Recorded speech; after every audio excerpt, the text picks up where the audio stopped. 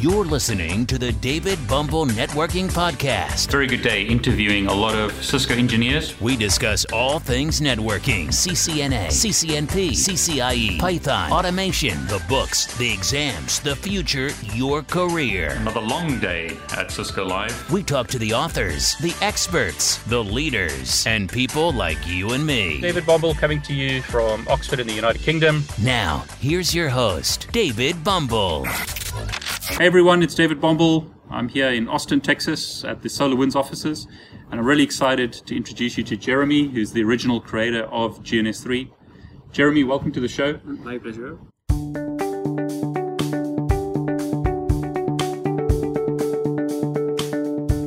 Let's start with, who you are, where you're from, how did you start GNS3? Just give us a bit of history about yourself and the GNS3 product. Okay, so I come from France. Yep. And I was studying at university in France for a master's degree. And so that's how I started to work on GNS3. Because GNS3 was my end of studies project for my final year at university.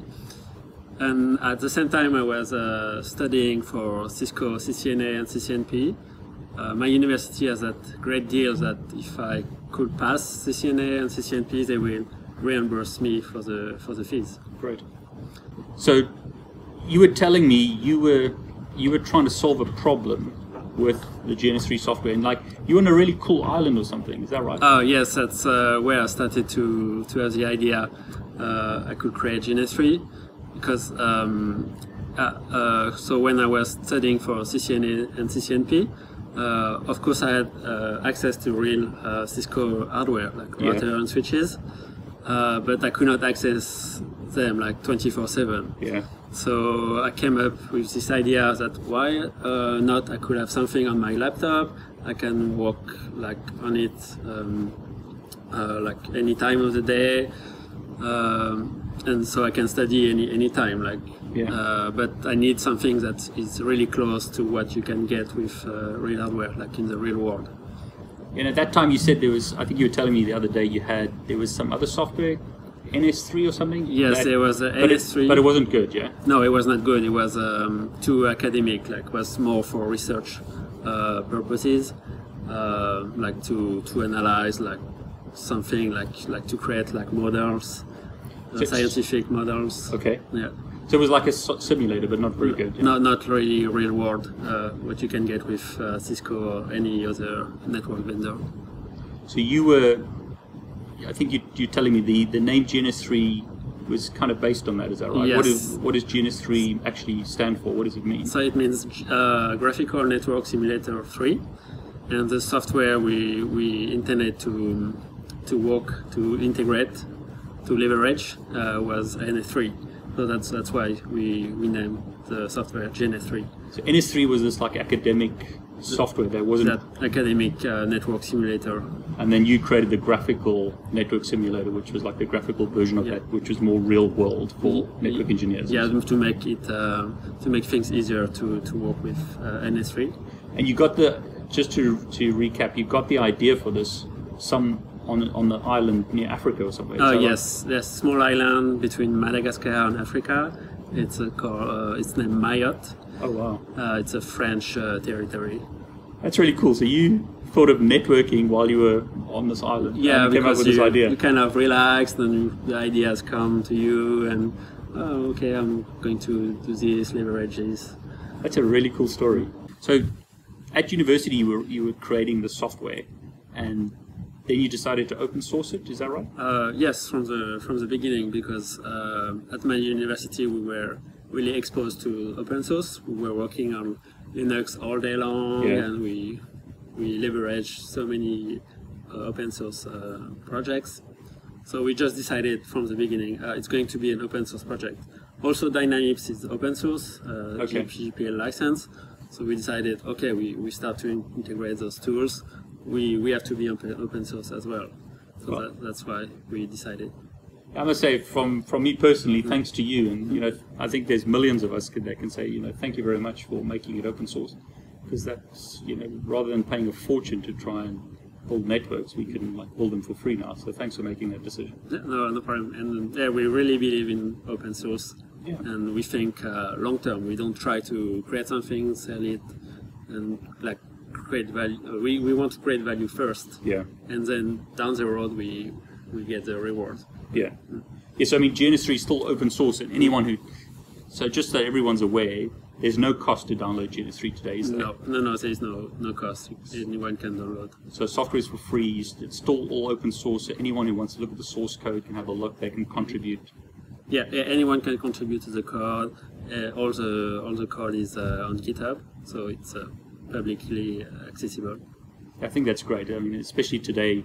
So you were actually ahead of the time, because like today there's this big drive to open source, but you already open sourced quite a long time ago. So I never asked you, so how long ago were you at university, and how long ago was it when you started the GNS3 software? So I was at university from 2003 to 2008. Yeah. And the GNS3 software, the first ideas started in 2006. And the first version of GNS3 was out in mid-2007.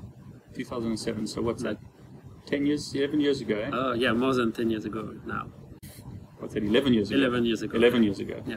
Jesus. So here we have Mark Blackwell. Hey guys. Mark's also part of the GNS3 team. So Mark, tell us how you got involved. So right after Stephen and Jeremy raised the crowdfunding, which was, I think, a pretty pivotal point in the company. Yeah. From a couple of standpoints. One was the fact that Jeremy had built the software for free forever. We had a pretty aggressive roadmap with where we wanted to take the software, but obviously needed to hire a team and build a community to support our growing amount of users. So I joined right after they had raised the crowdfunding campaign, which at the time was the largest ever open source crowdfunding that had been done in history. So at that point, I think it was like the aha moment that the three of us had of like, okay, this is a cool, fun project. Jeremy had done a fantastic job bringing it up to that point, and that was like, where could we take the software? How could we continue to support the community? And think through kind of the long-term sustainability about GNS3. Could we make this into a company? Yeah. How would we do that? So it provided us with a little bit of flexibility to pay ourselves, one, so that I quit my job and the two of them could kind of stop eating ramen noodles in the basement of their house and start thinking seriously around where I want to take the community and the software. And so I joined back in 2014. So Mark, I believe you raised quite a bit of money off the crowdfunding campaign.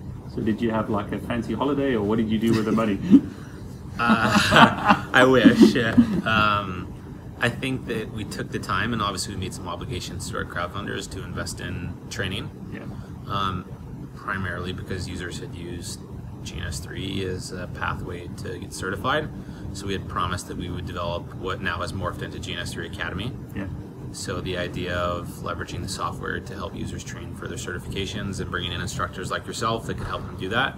So that was one category of where we kind of used the funds, was to build up the infrastructure to have a center where users could train, have video training on the software. And then the other side was, Jeremy loved and I'm sure there are users online that love the old PHPB forum, which did its use. We had some fantastic moderators who are still with us and power users, and the forum did its job. But I think that what we wanted to do was bring together the actual community of network professionals that existed around GNS3.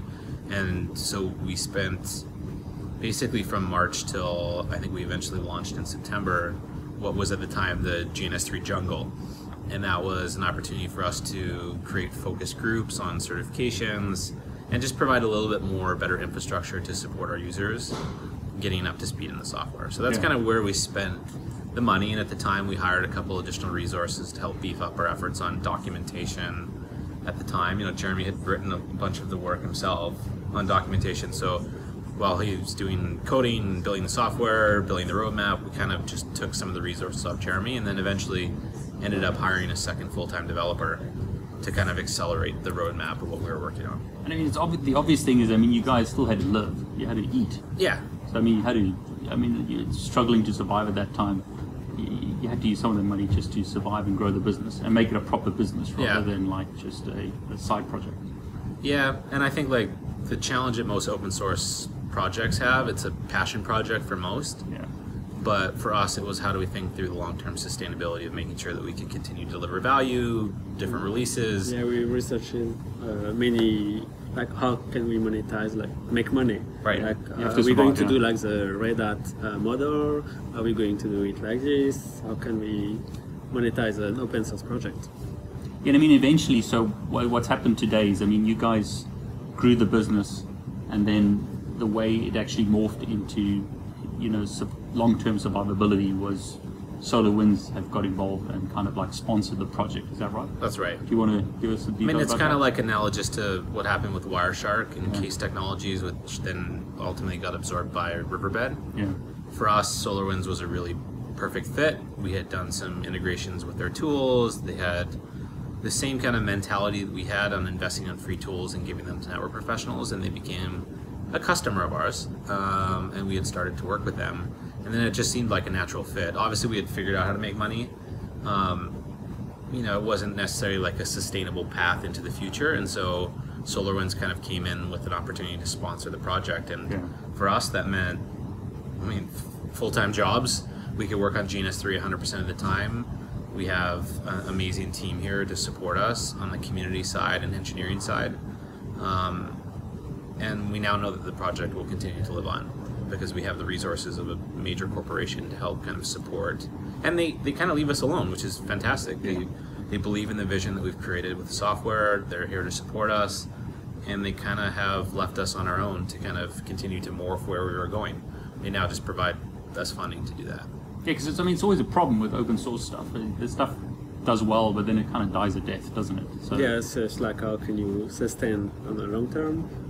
Because like many times with open source projects, you have people coming in, going away because they have to make money and leave. to survive. Move on. Or hope that people click on that donation button on their websites, Yeah, right? which doesn't always work. No. No, Maybe you get $100 a month, maybe you get 500, but that doesn't really help hire people and continue to build it out. So like SolarWinds are giving you like it's the foundation and the financing and the support basically, so you can have full-time developers and concentrate on this full-time without worrying about how you pay the mortgage. Pretty much. Yeah. So guys, what's the future? Where's GNS3? Where do you foresee GNS3 going in the future?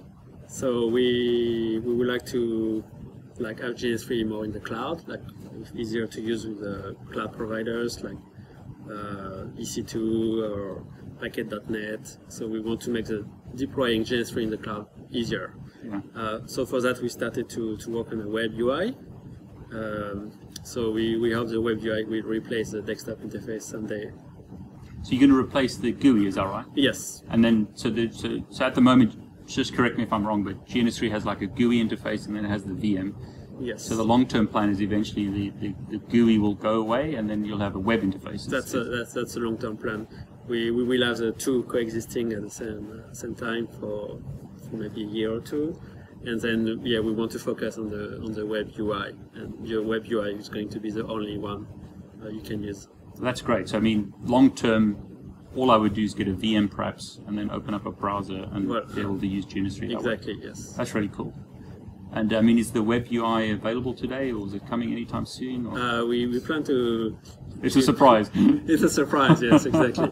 So we plan to ship it in our version 2.2, but it's going to be read-only at first because we still need a lot of work on it. So you're just going to have the read-only view of your topologies in the web UI, and then we're going to add more features to that interface, and like early next year we plan to have the full version, like you can actually perform actions on the topologies.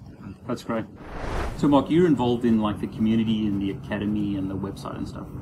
Do you have any sort of roadmap of plans with the website, ideas of things that are going to happen? Yeah. So I think one thing that people probably don't know is, so we've had 3 iterations of the community since it's existed, from PHPB in 2008.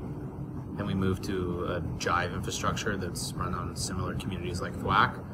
And then we took it upon ourselves to actually think from the ground up of building a community from the very beginning. And so there's been lots of challenges as we built it up, but for us, we wanted to own the experience. We know what the community wants and doesn't want.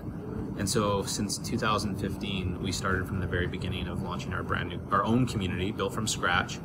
And so it's been an evolution, and we've been investing in different areas based on user feedback. I'd say the one thing, that Jeremy and his team have been working on is the import and exportability of labs. And many users have probably accessed René's content on GNS3 Vault, have had labs from there. So we really wanted, to make sure the software was ready for users to do that.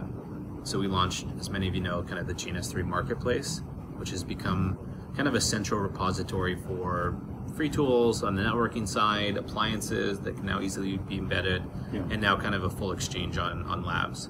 And so that'd be one thing I'd probably encourage users to kind of get more involved in. There's a rating system that we launched in the marketplace to kind of filter the good from the bad apples and labs. But that's the one feature request we've had since I joined in 2014 was more labs, more labs, more labs. And you've done this so well in your training. It's like interactive. People are looking for interactive training and content versus theoretical based stuff. And they want to use it in GNS3, play with it in GNS3, share it in GNS3. So that's one thing we've invested into. I would say the next thing is we are doing a full revamp on groups. Okay. Trying to target conversations to allow it easier for users to find information, to ask questions, and get responses in a ready fashion. We've got 1.2 million users now. Wow. When we look at the numbers, about 13% of them are active every month. So you can imagine we're managing 150,000 users that are asking questions on a constant basis. So, serious kudos to our moderators that have been with us since day one, but trying to, filter content out to make it easier for users to kind of find readily available documentation, and you're helping with that too. We launched the support center, have really beefed up our efforts on documentation. And if you haven't watched a GNS3 Talks video from David Bombal, you pretty much have the entire gamut of content, but we never had that before. Yeah. It was always like querying online. You could probably find better results Googling questions. But now we've invested the time and resources to make sure we have all those resources available for students. And then if not, go and take the GNS3 Fundamentals course. I'm not pitching it for you, but it's like that type of stuff never existed before. Yeah, a lot of work's been done in the last few years. There's no excuse for you not to know how to install, configure GNS3 in any operating environment now. We have so much content that exists. So our job is to hopefully do a better job mitigating those frequently asked questions. Yeah. And those users that come on that may not be familiar with GNS3 at all. So I'd say between groups and marketplace on the GNS3 Academy side, again, thanks to you, we've totally diversified the content. When we launched, it was very Cisco CCNA focused. Yeah. Now you see on both ends of the spectrum, from Ansible and Linux to Python to CCNP and Wireshark and SDN, and that will continue to grow. So we're up to 100 courses and 54,000 students on GNS3 Academy. So we're going to continue to invest time and money to make sure that grows. I think that's an important thing that people forget. GNS3 is free software. There's no cost involved. And people forget that it's like 3 guys that are doing. Only 2 developers. Team, yes. Only 2 developers. Yes, and some contributors. And people contributing. Yeah. And I think it's important for me to make that point that if people have problems with GNS3, they should ask on the forums, is that right? Right. And it's also important that guys also contribute. So guys must help one another, because with two developers and 1 million users, we don't have the time there's no time. resources to go through every questions people ask, our users ask. So let me say this, guys. It's really important for you to contribute. It's really important for you to try and help others, because again, there's no ways that 2 developers are going to be able to keep on updating the software, keep making it better, and then try and support a community of 1 million users. You've got to get involved, and you've got to help. I did. We need feedback. We need feedback. We need to understand how you use the software, like what you like, what you don't like, where the most annoying bugs are, because we cannot go through every post on the community and read everything. It's impossible. And that's another thing, because GNS3 is it's not like normal software where you just install it in one situation. People do all kinds of weird stuff with it. Yes, sometimes we're surprised, because a user will come with, I want to do this, etc. And oh, but we never thought we could use the GNS3 as like this. I think that's also really important. I mean, GNS3 has morphed from like originally just Dynamips and Cisco, but now it supports Juniper, it supports Arista. Yeah, so many vendors. Network vendors have virtual appliances now, so we can run all those vendors in GNS3, and we support more emulators like QEMU, VMware, VirtualBox, Docker. So the possibilities are a lot greater. Yeah. Which is great because I mean, guys can try all kinds of weird things, but it's also difficult for you to support that. It's difficult for us because we don't test everything. We don't. We cannot possibly anticipate everything. So guys, I hope that's been good. I hope you enjoyed this little chat with the GNS3 team. Let me know if you have any questions you want me to ask, any feedback, any ideas of how I can make this video series better. Thanks very much. Hi. Thanks for joining us on today's podcast. Be sure to visit David's YouTube channel at David Bumble, where you can subscribe and watch all of his videos. While you're at it, if you found value in this show, we'd appreciate a rating on iTunes. Or if you simply tell a friend about the show, that would help us out too. Catch you next time on the David Bumble Networking Podcast. All the best. Take care.